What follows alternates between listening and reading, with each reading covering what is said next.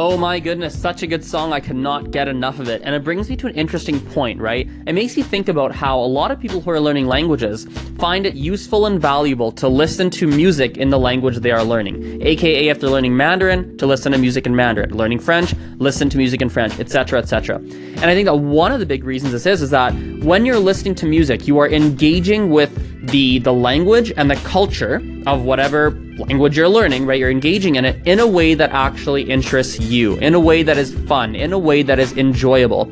And that is so freaking key. Because what happens is that, number one, you're listening, you're getting exposure to the language, so you're picking up things unconsciously, and some things consciously too, now that I'm talking this out.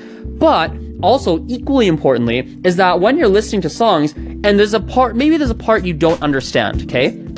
At least the way I work. Maybe other people are different, but I have a funny feeling people are similar to me in this regard. What people will do is that you're like, man, I really wish I could understand that chorus. It sounds so cool. And then you go look up the words. You go look up what it means. You go learn about it on your own.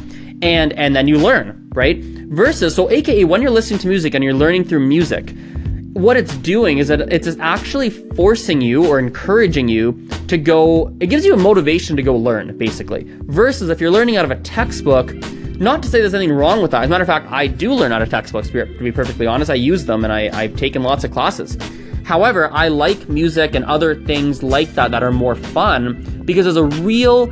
There's a practical reason to go learn something in that language. The practical reason is that you want to understand that song. You want to understand what's going on. So I think that's something that's really important. When you're learning a language, in my perspective, it is very important to make sure that you are, how do I put this? That you are learning it and you're trying to bring a level of practicality into your studies.